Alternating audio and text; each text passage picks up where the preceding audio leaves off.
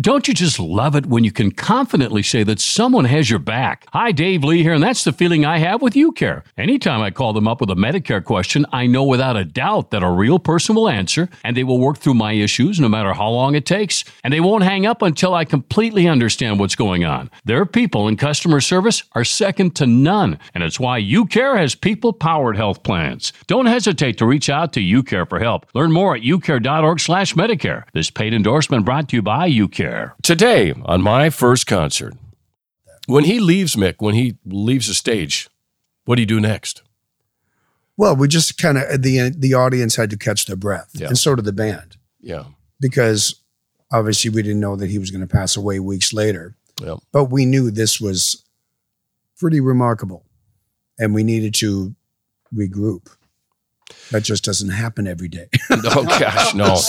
It was a beautiful moment. The coolest part is with your head down and sunglasses on. Oh my God. And then you hear that. And me and Scotty's reaction. Miles out.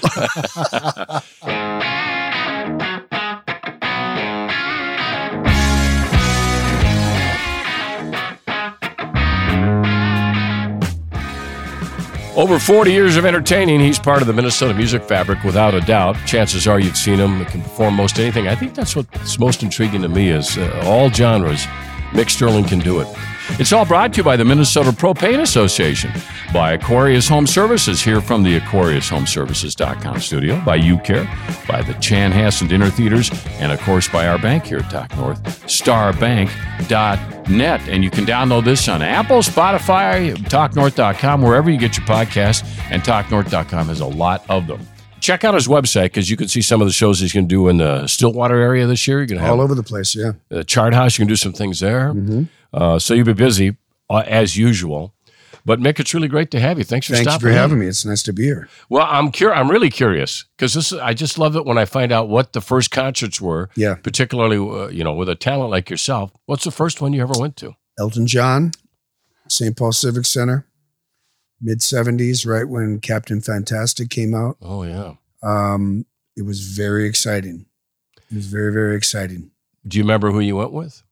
I went with my friends that we were all kind of, Elton is like my influence, Mount Rushmore, one of the four. It was Elton. So my friend Peter Gerton, who still performs with me to this day, when we were in junior high school, I met him in the Plymouth Junior High School locker room. I'm in 8th grade, he's in 9th grade, and I'm wearing this red Elton John's Greatest Hits t-shirt that I just got at Kmart, which I was very excited about. I'll bet. And I walk into the locker room, and he's down at the end of the locker room, and, as any junior high school young boy would say, this is being in the locker room was one of the most terrifying things of all time when you're that age, because everyone's in different parts of development, and it's humbling as you can possibly imagine. And so I walk in, and Peter screams from across the locker room, "I'll give you $12 for that shirt." I have no idea who the guy is. And so we started talking, and he plays piano. He played piano, and he could play Elton. Like he played by ear. So he could play all those songs, and he played just like Elton. He was freakish. He's in 9th grade. And so I went to his house, and I sat down in a chair, and he played the stand-up piano, and we just sang Elton songs, And so it was me and Peter and our friend Annie Miners, and we went to the St. Paul Civic Center and saw the show, and we were losing our minds. It was just one of the most exciting things. I'd never been to a concert before. This was the guy that this is all we did. We listened to Elton, and so yeah, that was it. That was the first one. When you saw that, how much music were you doing yourself at that age? Well, I mean, we were singing those songs. I wasn't in a particular band at that time, but I knew everything. Back from 11/17/70, when literally one of the greatest rock albums of all time is Elton John's 11/17/70.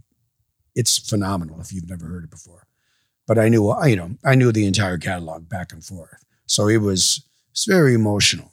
was very emotional to sing and just to finally see this guy that had been so important to me and Peter. It made us want to play music. And Peter, thankfully, could play everything. He knew everything. And I knew everything. And so we became fast friends. And now, nearly 50 years later, we're basically doing the same thing. But it was all because of Elton. Isn't that something? Yeah. You mentioned the other three on your musical Mount Rushmore.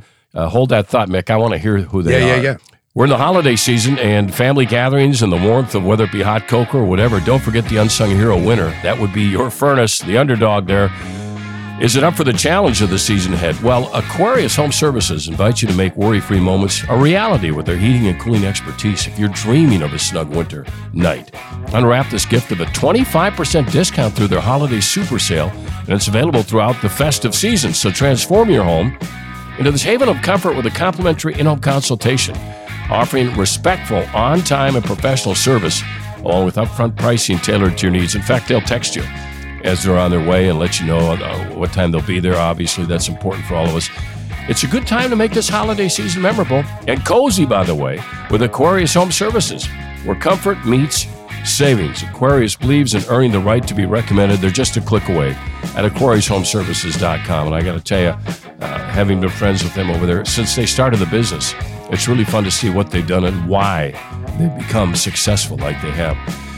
Let's get back to Mick Sterling here on My First Concert. Okay, Mick, you got me curious. So we got Elton John as one of the faces. The Mount Rushmore, yeah. So the other three, Southside Johnny, Springsteen, James Brown. Those four. Everything I do, I wrote about this in my book. It's just I can hear it all stems from those four. The choices, how I lead bands, how I direct things. They all come from, and my inflections and stuff. I can hear those four influences in everything I do. They're it. They're the base. I think Joe Cocker was terrific, and I don't know if I've heard anybody do it as well as you have. Yeah, and thank you. Yeah. I mean, I love Joe Cocker, and our voices are similar, and I can tap into that, which is really fun to do because those songs are just they get you for fired a singer. up. They're just amazing. And when you think about that he didn't write any of his stuff, but he interpreted everything to make it sound like it was his song. That's what made him so unique. I think you can hear it too when you do the Ray Charles stuff. Well, Ray is interesting in my life because when I was a little boy, I tell people my influences were the Monkees and Ray Charles because my parents were, servers and bartenders. And when I'm a little boy, I'm listening to the modern sounds of country and Western. I'm listening to Crying Time. I'm little. I'm like 4.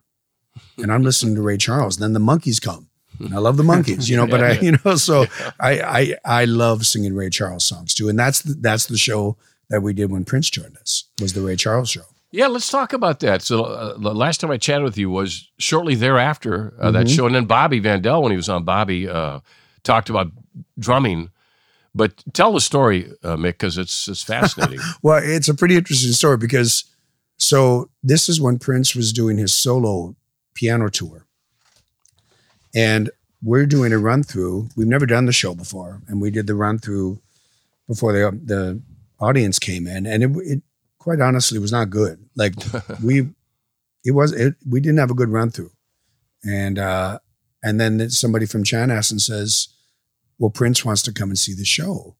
And from playing bunkers for so many years, I had heard that refrain many times with Mick Sterling and the Stud, but Prince wants to come and see, and he never showed up for whatever reason. It just never happened.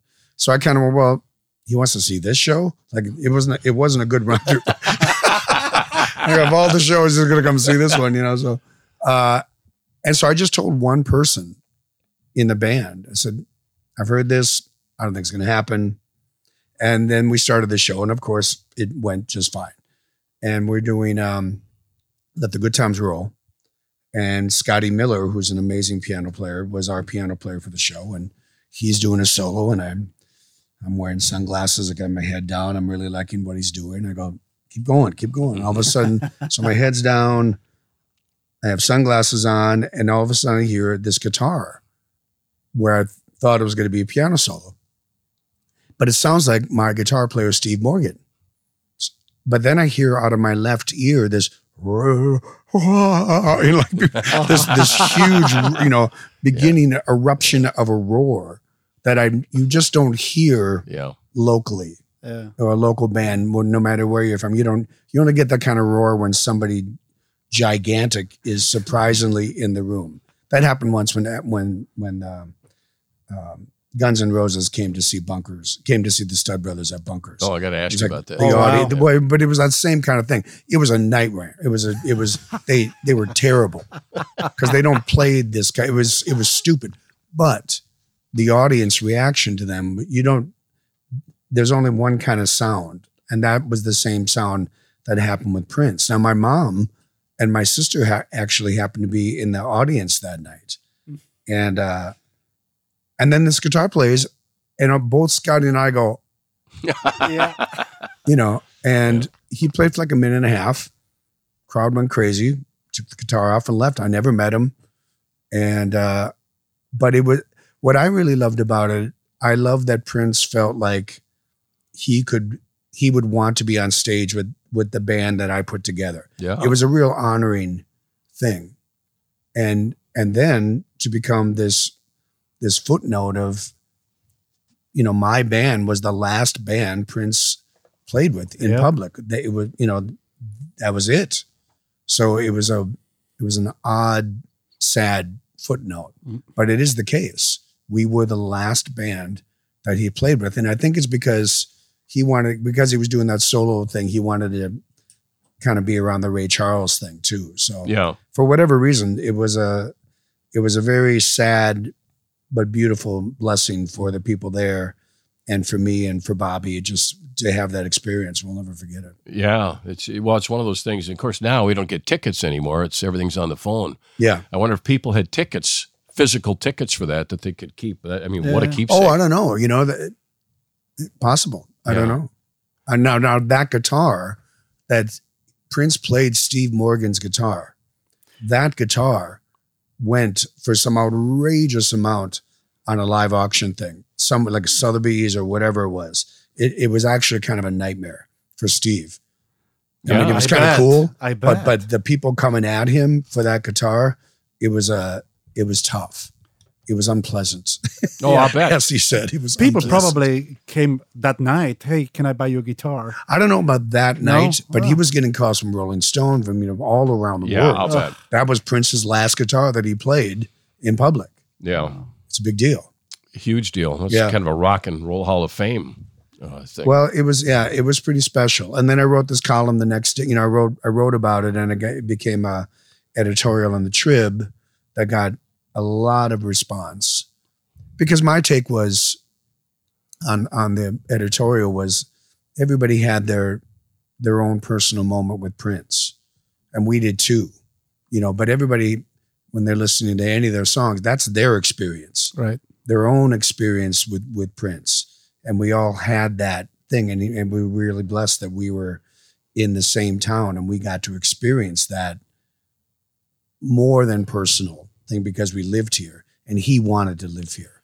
That was the great thing. Yeah, and your music earned you. He didn't just show up because he didn't know who you were, which is kind of a really nice compliment to you and your music. I can't base it, but I'm choosing just to be honored by it.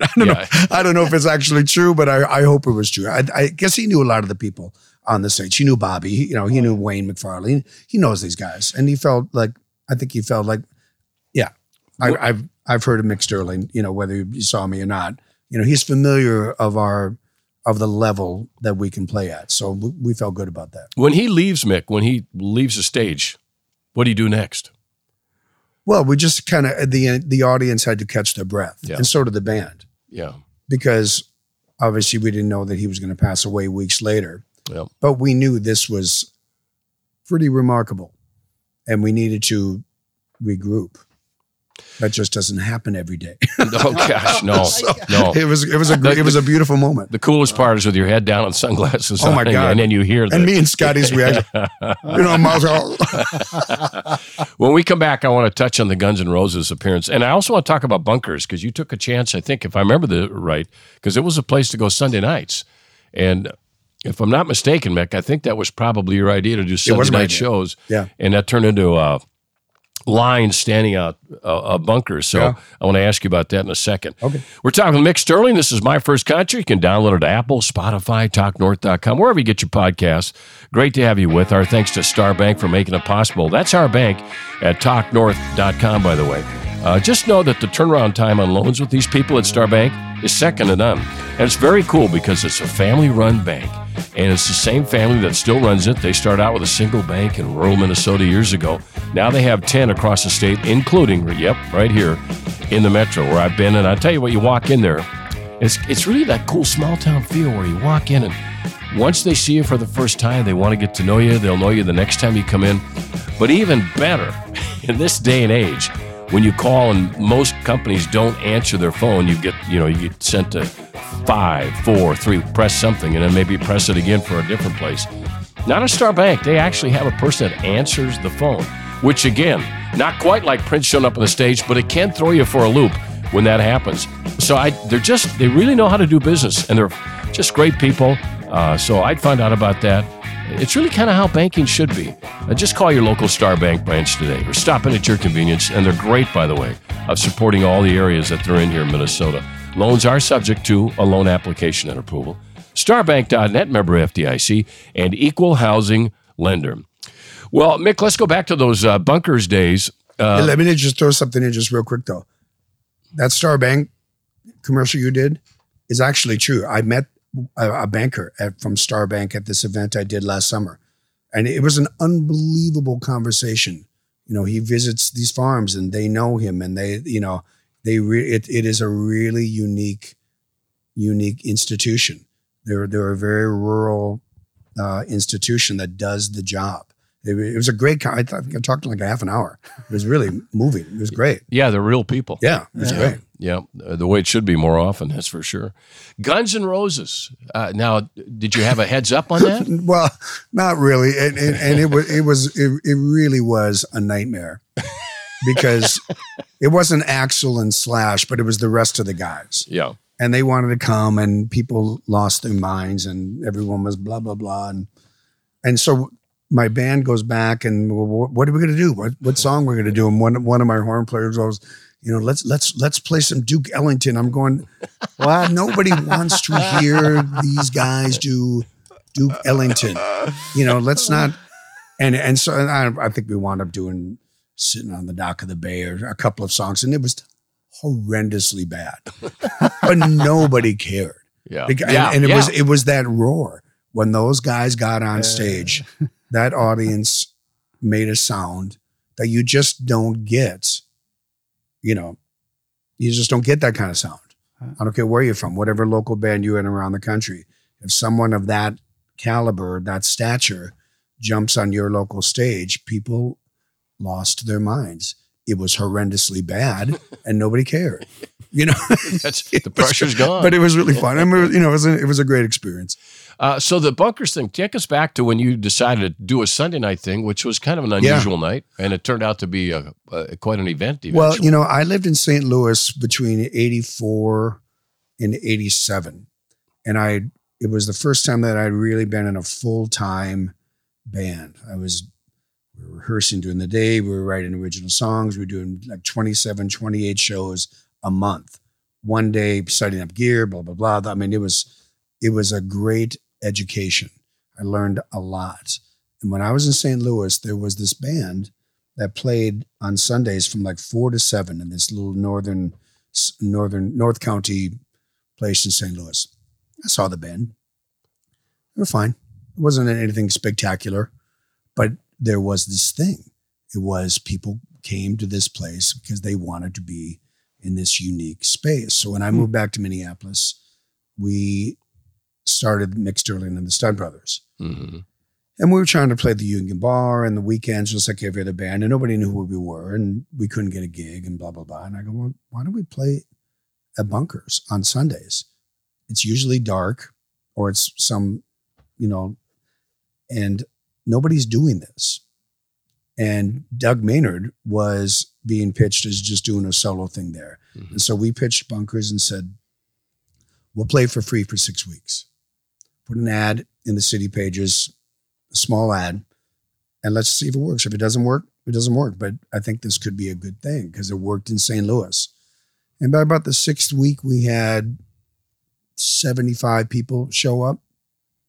And then about a month and a half later, it exploded. And because we became the Saturday night for hospitality workers, for hairstylists, for hotel workers, for cab drivers, we were their night. And it was a terrible secret, but it was kind of like a secret. So did you guys play like from 4 to 7 or no? 9? We did 9 to 1.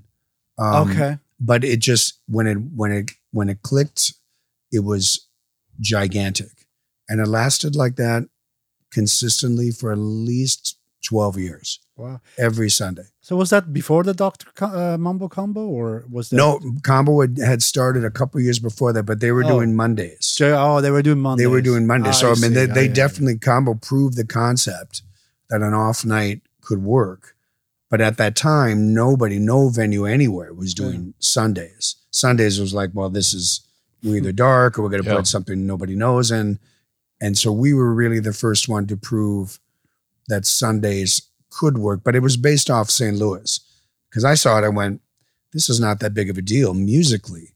But what's happening in this room on a Sunday is a big deal. That's interesting to me. I thought maybe we could do that in Minneapolis. And thankfully, we did. And everything that I've done since then, philanthropically, musically, everything has been based off of the success of that room with the band. Well, I'm going to ask you about your foundation in a little while too. And Mick's also an author, as we touched on briefly there. But of these rooms you've played, Bunkers, the Chanhassen theaters, all the theaters you've played, Mick, as a musician, and you've got this great variety of things that you can do, including this great Christmas show at Chanhassen with my buddy Ben Utek, and just a wonderful lineup. But rooms, do you have a favorite room? I shouldn't say favorite, but among the top rooms you've played, is it a sound thing or is it a crowd thing? Or how do you judge a room? Bunkers is a lot of sentimental and emotional connection with me just because it made me whatever I'm doing in this town. I love Dakota. I love Chanhassen. I'm booking these 2 rooms, Chart House Live and at Briano's Chart House in Lakeville, and on stage at the Freight House at the Freight House. And they all have the unique aspects to it. I don't know if I have a favorite one. I would say just the longest one would be Bunkers. The most emotional connection with me would be Bunkers, I would say. Yeah, part of the Minnesota music scene for sure.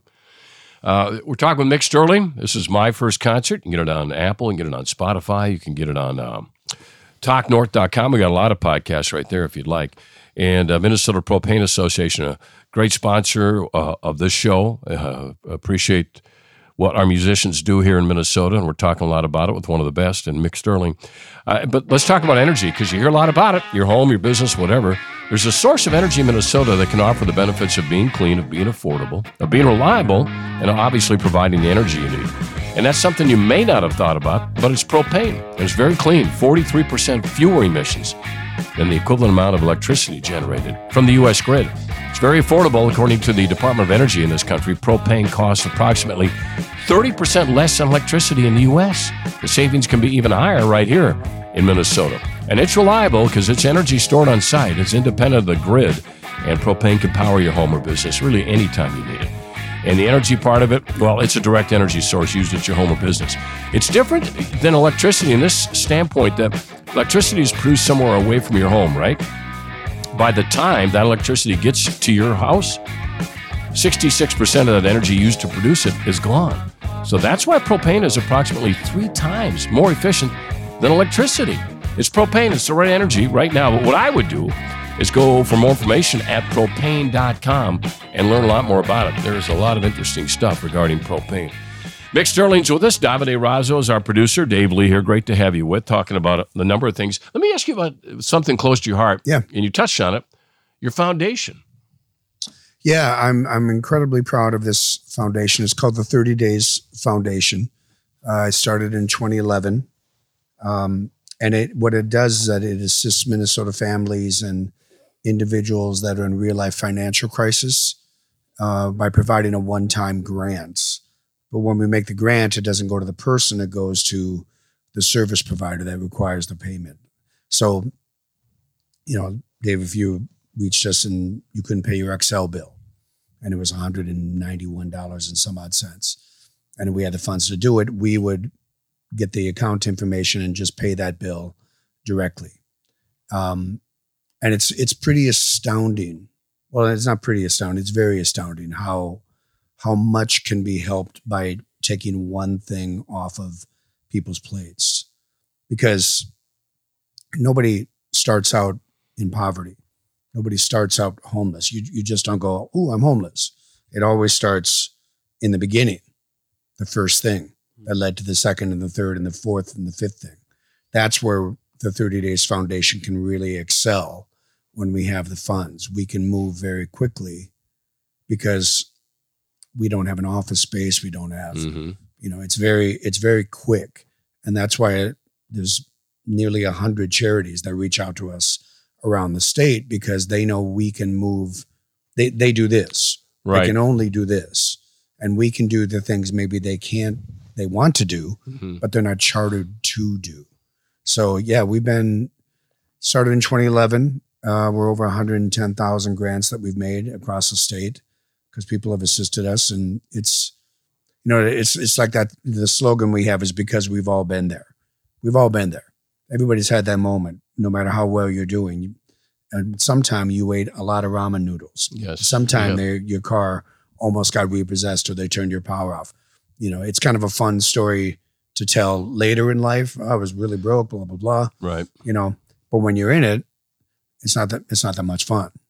What prompted it? What made you decide to do this? Well, that stemmed too from the Stud Brothers and Bunkers, and when I did Heart and Soul for Camp Heartland back in the 90s when HIV and AIDS was, much more dangerous and not a maintained illness. And, kids were dying. They would go to camp the next in the mid 90s. Sometimes they didn't come back. It was very dangerous at that particular time. Thankfully, that's not the case anymore. But so people knew me as running charitable concert events through Heart and Soul. So I did this concert in Excelsior called By the Bay Music Fest in 2010. And everybody was asking who was it for. And I go, well, it's not for anybody. I just wanted to do a concert. I just thought it'd be fun to do a concert. But then I started thinking, well, what if maybe I should find a charity if that's what people are expecting me to do? So I'm looking around and nothing's knocking me out that isn't already being considerably helped. Well, in a span of a few days, all these people close to me, a large amount of people close to me and me, had things happen to them that had nothing to do with lack of planning. People got laid up, people got sick, my serpentine belt broke in my car. These things happened. And I went, well, that's interesting. What if there was a charity that took care of those things? What if there was a charity that could pay my serpentine belt bill? Mm-hmm. What if somebody that needed, that got laid off, maybe they could take care of one bill? Because the people that things were happening to, they don't ask for help. They don't make too much money to ask. They don't even know how to ask for help. Yeah, correct. And then it festers and they don't know how to do it and they won't. And I, well, that's an interesting charity idea. Mm-hmm. And so I met with a couple of people and they each wrote me a check for $300. They said, this is a really good idea. And that's how the 30 Days Foundation started. So now we're over 110,000 grants since that first meeting. It's well, congrats. It's astounding thank you. It's astounding what it does. It's very, very simple. And I was very surprised that no one had really thought of it. Like I Googled it. It started on MySpace, for God's sakes. Oh, wow. I put it out on MySpace and I Googled it. I went, and no one had thought of this. So, okay.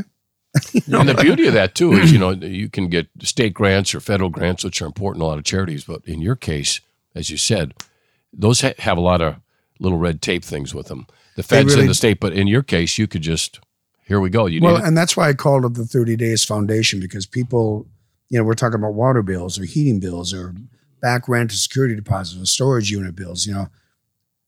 You could go to a charity and go, well, we'll help you, but we only send checks out quarterly. Well, that's lovely, but they're going to turn my water off in 4 days. Yeah, that's what I thought was intriguing, is that there was nothing that was being addressed. We can't help with everything, but even though a lot of people more than we want need everything, percentage-wise, it's a sliver of people that need everything. So how are you selecting? How are you getting those leads to those people? Email us. I answer 400 to 600 emails a week. Wow. People that, through advocates or through, the word has gotten out that Sure. we do a lot of recovery houses and sober house partial deposits to get people started, because some people can do it on their own, but most people can't. Right. Yeah. You have to have some kind of support system. So even if we do like $100 partial deposit, like there's a great story that happened about 5 years ago. His name is Meyer Belkin. Meyer Belkin emailed the 30 Days Foundation, and I read his email, and I wrote a check from the 30 Days Foundation to the sober house that he was at to help him get there. Well, 5 years later, Meyer Belkin owns Act 2 recovery houses. He owns 8 recovery houses. Wow. Now, the timing of it just happened to be our check, but the bigger thing was that was $150. That literally changed his life at that moment. It's not a lot. You don't need a lot. Sometimes you just need a break. You need to catch your breath, and that's what that $150 grant did for Meyer at that time. Not everybody's going to go to that extreme, right, of course, but it can happen. Yeah, and if you know somebody cares, you get a little more confidence. And I think that's what people, I always kind of think, because people email the 30 Days Foundation, I joke in that we're an online bartender. Sometimes people will go, please help me with a grocery cart. Please help me with rent, like a one sentence thing. But the vast majority of requests we get are 4 to 8 to sometimes 50 paragraphs. People just go, they tell their story. And it's not because they know me, but I think something about the concept of the 30 Days Foundation, because you're not sitting in front of anybody. It's somewhat anonymous, and that they've trusted the concept since day one. And that to me has been very, very interesting. Yeah. And it hasn't changed. Perhaps therapeutic as they're writing all of these things down. I think it is. I think, and that they know that someone is actually reading what they're saying. Yeah. And they know there's a human on the other side that gets it. I get it.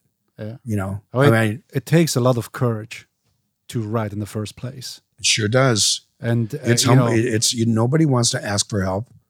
Nobody does. No. It's very humbling. Wow. Yeah, it's very tough. I mean, we used to do food truck with loaves and fishes down at the old Dorothy Day Center.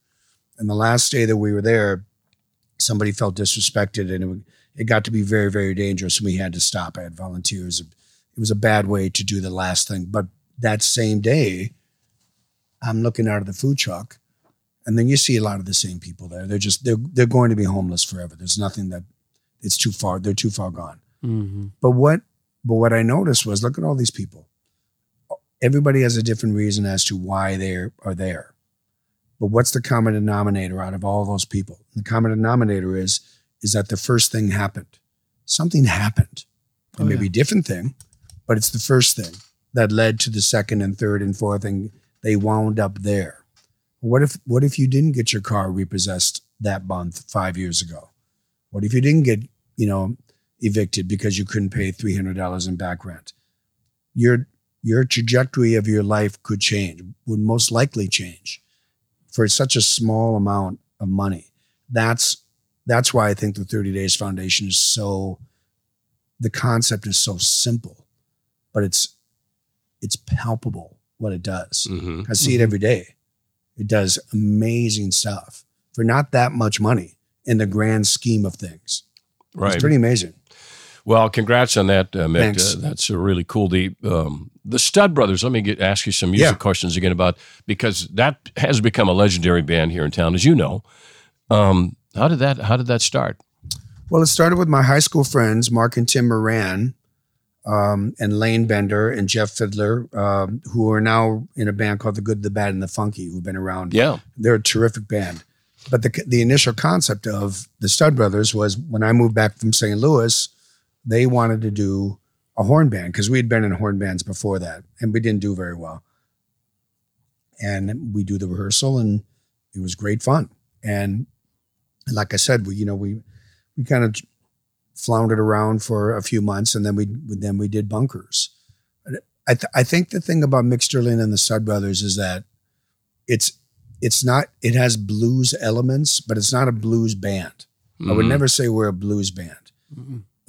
I would say we're like the E Street Band and Southside Johnny and James Brown and a blues band. We have that power. And that's from my influences. That as the leader of that band, I know James Brown is an amazing band leader. Southside Johnny is an amazing band leader. Springsteen is the greatest band leader of rock and roll, probably, outside of Mick Jagger. Yep. They know how to conduct themselves. And I took those influences and used the power of the guys that we have. Even in the beginning, Bobby joined the band in 96, and we had that power. There's Willie and the Bees, and there's, Inside Straight and Lamont Cranston, and all those bands are amazing in their institutions. But nobody has the power of that thing than Mick Sterling and the Stud Brothers. Nobody has that power. And it was intentional. We wanted to make this band sound different than the other amazing bands. Mm-hmm. Don't get me wrong, they're amazing, but we needed our own sound. And so that's what we did. Yeah. When you're doing shows, I mean, I mentioned the Christmas show and the things you can do with Christmas music, and then all of a sudden you're doing a Rod Stewart. All of a sudden you're doing the Bee Gees. Yeah. Which I have more respect for. I mean, not that I never had respect. Who am I? I liked them. But when I saw that documentary on them, I just shook my head and going, I thought I knew a lot about them. I didn't realize how they were shunned and how good they were. But you can do the Bee Gees. So what determines what shows you're going to do? Well, the Bee Gees show is very interesting because that, for me, was the hardest one for me to get people to believe to do. Mm-hmm. Because everybody has a preconceived notion of what the Bee Gees are. The Saturday Night Fever thing was so culturally iconic. And, the white jumpsuits and the blowing, all that stuff. But I just said, and this was way before this documentary came out, I've been doing the Bee Gees show at least 6 years. And I said, I'm going to send you these songs. And you tell me if you don't think these are perfect songs. To love somebody, got to get a message to you, words, Massachusetts. Those are perfect songs. So when I do the Bee Gees show, it's me, my wife, Kate Fierro, Amy Lee, Boyd. There's 6 singers. Yeah. Because you have strings and horns and percussion because you need that sound to make those songs work. It's a terrific show. But people were very surprised that I was doing a Bee Gees show. It made no sense. But that's why I have 5 other singers. Then it makes sense. It's good, though. It's really good. It's amazing. Yeah. I think, the Bee Gees, for me, personally, I would categorize them on the same level as ABBA. Yeah, there's similarities there. Because ABBA has this cult following, and the Bee Gees, they do too. And I think they came out on the same time, late 70s, 70s. And and they remained. Well, listen, a good song is a good song. Yeah. And those I mean, even there's the Islands in the Stream, which I didn't know until we did this show. Because I didn't really notice the lyric. But in the second verse of Islands in the Stream. In Dolly Parton, and it's so bouncy. But there's a line in there that Barry Gibb wrote: "Everything is nothing if you've got no one. Everything is nothing if you've got no." I went, holy cow! That is a huge line in this bouncy little atmosphere. That's really good writing. He snuck that in. That's a deep, deep line in a very happy song. I love that. I love that dichotomy. That's amazing. That's so smart. His songs are so smart. Is there a show you haven't done that you want to do? Kate and I have been trying to get find the right time and to get everyone scheduled together to do this Louis Prima and Keely Smith show. Wow. Which I think that stuff is amazing. By the way, Kate is amazing. Kate is amazing. What a voice. She is an amazing singer. She's the vocal assassin. I've dubbed her the vocal assassin. The line is so funny because we're doing all these Christmas shows for years, and the line that I get, which is so funny because it's verbatim. It's always the same thing. They go, "Oh, Mick, yeah, I like you, but your wife." And they say it exactly the same way. Yeah. It's so great. Now, we'll see if that show transpires. I do want. It's going to happen next year. I'm going to make it happen. How many days are you playing now? Because you don't seem to take a lot of time off. No, I would say I'm doing 150 to 200 shows a year. Wow. And the great thing now, because what I'm doing, every show is a different show. Yes. Every night is a completely different show, which is terrific. I mean, I get to play with, I think I play with over 100 different musicians in the year. It's incredible. Yeah. I'm so blessed. It's amazing. The music's great. If you haven't seen Mick, my gracious, go to his website because you can see the whole schedule there, but it's well worth your time. He is Mick Sterling. This is My First Concert. Dave Hero. Davide is our producer. I did want to mention our buddy Michael Brindisi over at the Chanhassen Dinner Theater. Yes. Jersey Boys. The Four Seasons story, but Mick, Michael, who's the artistic director and a great guy, but he grew up on those streets of Philadelphia in the shadows of those street lights, doing the a cappella thing, which is kind of what this show is like with the Four Seasons. And so he always does a great job, but his passion in this one seems to be a beyond A+ even. Well, when you tap into your childhood, that's always, the same thing like, we were talking earlier about Ray Charles and Elton, that childhood stuff is sacred. Yeah. And when you get the opportunity to produce something that is so emotionally connected in your soul, I'm sure Michael is just, the show is financially doing incredible. But I think I don't know Michael real well, but I know him, a little bit, and he's an artistic person. Yeah. And then this added element of it has to be very special for him. So go see it before it's been a great, as Mick said, it's been a great turnout by the crowds. It's on the main stage at the Chanhassen Dinner Theater, chanhassendt.com. Also, Mick's over there right now with Ben Utek and his wife Kate and many others doing a great Christmas show. In fact, I had a friend come up to me. Go to chanhassendt.com, get your tickets, and see all the shows that are coming up. And a friend of mine, another on this subject, but came up to me unsolicited and told me, "You got to see this Mick Sterling guy." And of course, okay, and because I knew who you were, but and they were so excited about your Christmas show. Yeah, I mean, it was incredible, and you had an evangelist out there that just wanted everybody to go. That. So, and it is a great show. And this Christmas show particularly at the Cham, where you're actually debuting it. Ben did a couple of shows for us this year. Yeah, but the last week of the year, with this ending being Michael Pierce Donnelly from Triple Espresso. He is the guy that's going to be filling Ben's shoes as my partner in the show, which is amazing. Triple Espresso was a gigantic show that lasted for decades, and Michael was one of the co-creators of it. And he's great. He's been playing piano with me on some shows, and he's just terrific. So we're debuting Michael Pierce Donnelly at the Chanhassen show this year, and it's I think we have like 9 tickets left. Yeah, between all the shows, so you're really excited to see how that goes. I think it's going to be great. Yeah, if you need a smile, It's a great show. The talent is very good there, obviously. And that's the other thing. Your bands have been, you've got an awful lot of talent you work with on different shows. Yeah. You seem to keep people around a long time. So what's the secret when you have a band? Because you're seeing each other a lot. And, it's like if you travel with a sports team, you think everybody likes each other. And that's not always the case. But with the bands, you've managed to pretty... There's a core of people that do most of the shows, but every show is a little bit different. Yep. And, when we travel, it's not usually just a one-night thing. Most of the gigs are in town. But, my shows are different because I have absurdly large bands that make no financial sense whatsoever.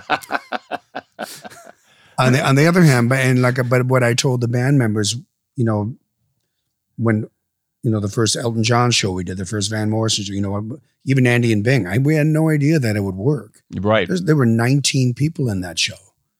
That makes no sense financially.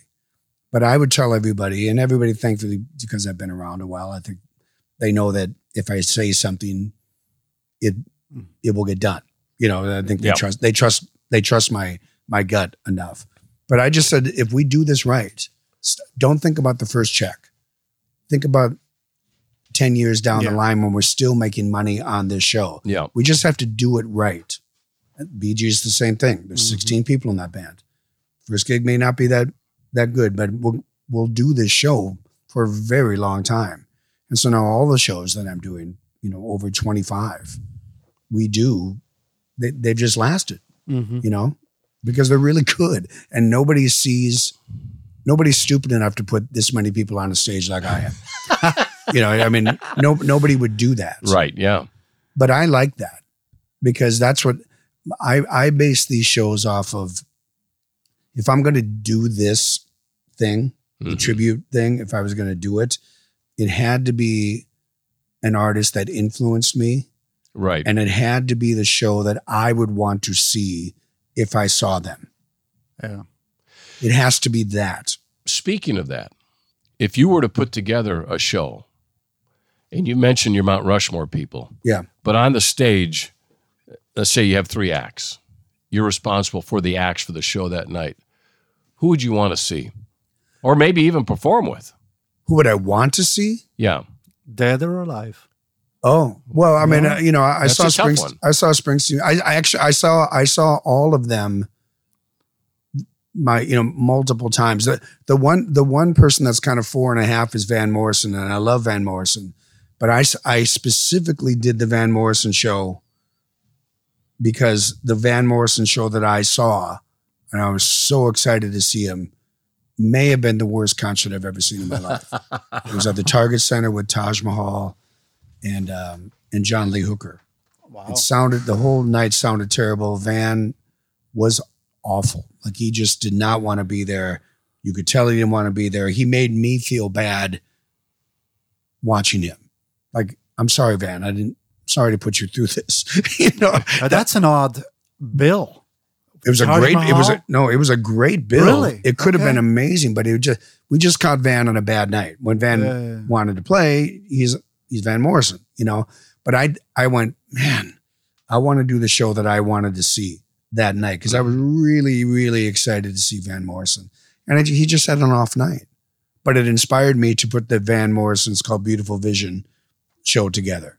And we've been doing that show almost 10 years now. Yeah, it's a great show. It's a great show. Sometime I'll bore you with my Midnight Special story, if you remember that. Yeah. And it was Van Morrison and George Benson and Carlos Santana and Tom Scott and Dr. John and Etta James, who I helped up on the stage and quickly got thrown to the ground.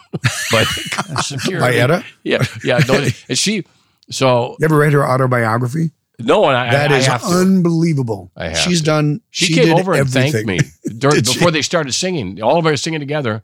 She says, "Go, wait a minute." Walks over, leans over to the front of the stage, says, "I want to thank you anyway. Those security guys were kind of mean." Oh, wow. And I said, "Well, they were doing their job." How cool anyway, but you're a writer too. I mean, you talk about her book.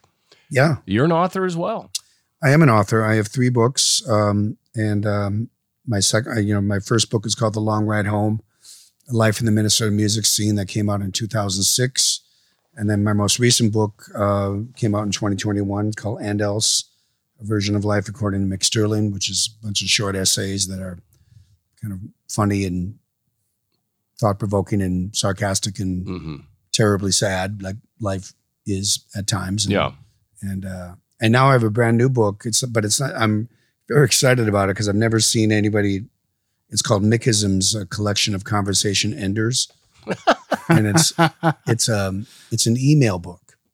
So if you want on mickisms.com, it's $5, and you get one page every 3 days in your email.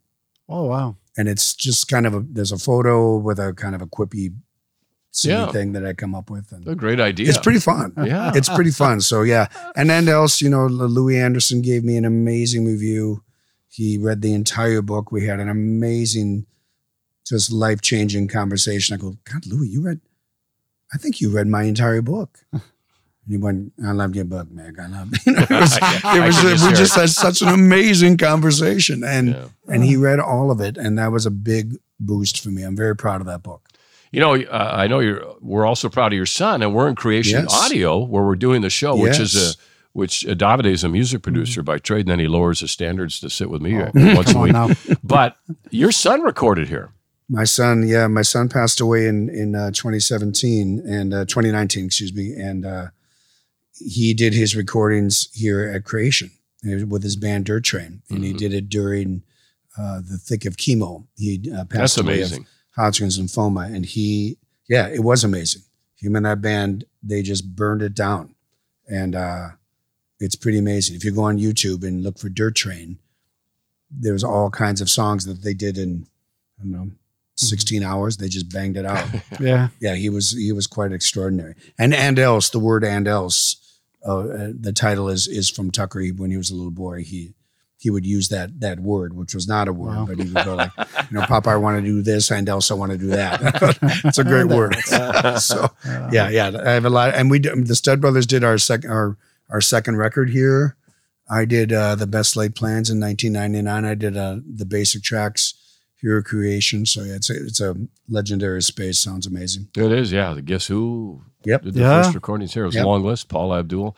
I remember doing a Paul Wellstone fundraising song here with a bunch of people. Okay, Leslie Ball and back when he was running. That was quite an inspiring day. Did you ever do? Because Mick and I've seen, like you've had Mary Jane Allman in a lot of your shows. Yeah. Who's just so talented. Yes, she is. And she was kind of the jingle person. When companies wanted a jingle, oftentimes she was the one. Yes. Did you ever get into that stuff at all? I did.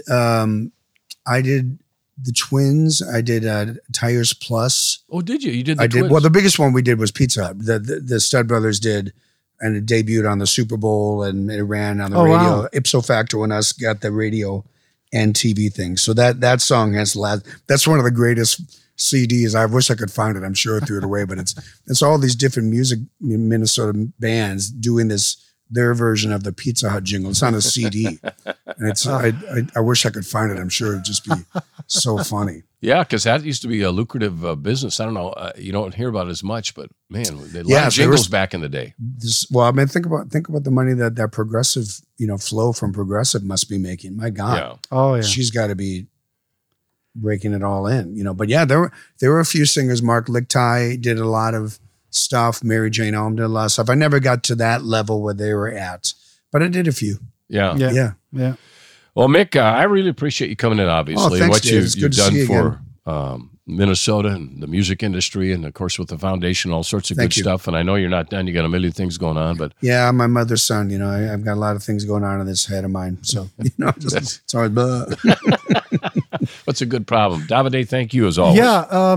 Before you close, can I say something? You can say whatever you want. Because this is probably the last podcast of the year. So we want to thank our audience for sure, and wish them happy holidays. And hopefully they will stick around for next year. And also wanted to thank you, Mick, to be here. Thank you. We met in a couple of occasions, and I actually was privileged to work with you at Blues Fest, and that was fun. It was really It was fun. a good day. The one thing before I forget, we mentioned your foundation. What's the website for that? The website is the word and then 30-daysfoundation.org. The 30-daysfoundation.org. Thank you.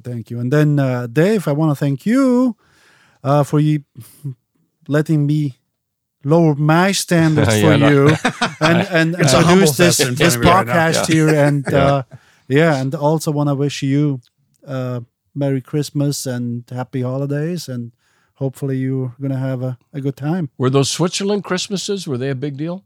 Yeah. Yeah. A lot of decorations? I think Italy more. Yeah. It's like, Italy, they're more into this than Switzerland. Well, Davide, thanks for everything you do. Our thanks as well here on My First Concert to our friends at You Care, obviously, Aquarius Home Services, also the Minnesota Propane Association, starbank.net, and our friends over at the Chanhassen Dinner Theaters. You can go to their website and check out some of these great shows like Mick is doing right now as we speak. So great having you along here on the show today. As always, appreciate hearing feedback from you. It's awesome just to be walking around town and people will talk about, they'll bring something up about Mick or your buddy Bobby Vandell talking about the Bob Dylan Blood on the Tracks album with Billy. Anyway, Minnesota's blessed with so much music talent, Davide, and that's why it's fun to do this. That is true. And that's why I'm so glad that you came on, because you are a piece of this history here. Thank you. It's an honor to be a part of the history. I do feel like that. Just you stick around long enough, you kind of do. But I think the things that the Stud Brothers have done, and the things that I've been able to thankfully put together, I do feel a part of that fabric, and it's a good feeling. I like it. Yep. Thanks for everything, Mick. Appreciate that. Thank you, guys. And we'll see you next time. Again, download these on Apple, Spotify, talknorth.com. And My First Concert's back next year. Happy New Year.